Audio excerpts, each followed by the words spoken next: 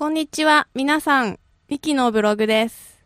JapanesePod101.com presents Mickey's blog.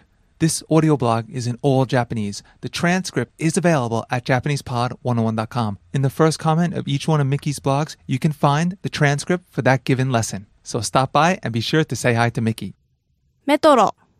皆さん、こんにちは。お元気ですか？最近寒いですね。風邪をひきやすいので気をつけてください。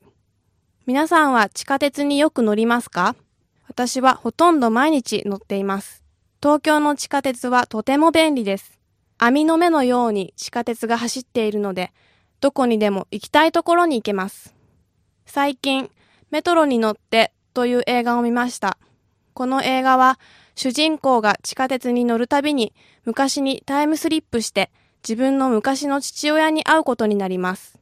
主人公は父親のことが嫌いでしたが、何度もタイムスリップしていくうちに父親を理解していきます。私はこの映画を見てから地下鉄に乗るたびに、もしこのままタイムスリップしてしまったらどうしようと考えます。皆さんがもしタイムスリップできるとしたら、過去に行きたいですか？それとも未来ですか？私は自分が生まれた時に行ってみたいと思います。それではまた来週。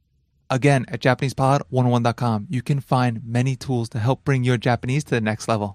Stop by JapanesePod101.com and be sure to leave Mickey a post.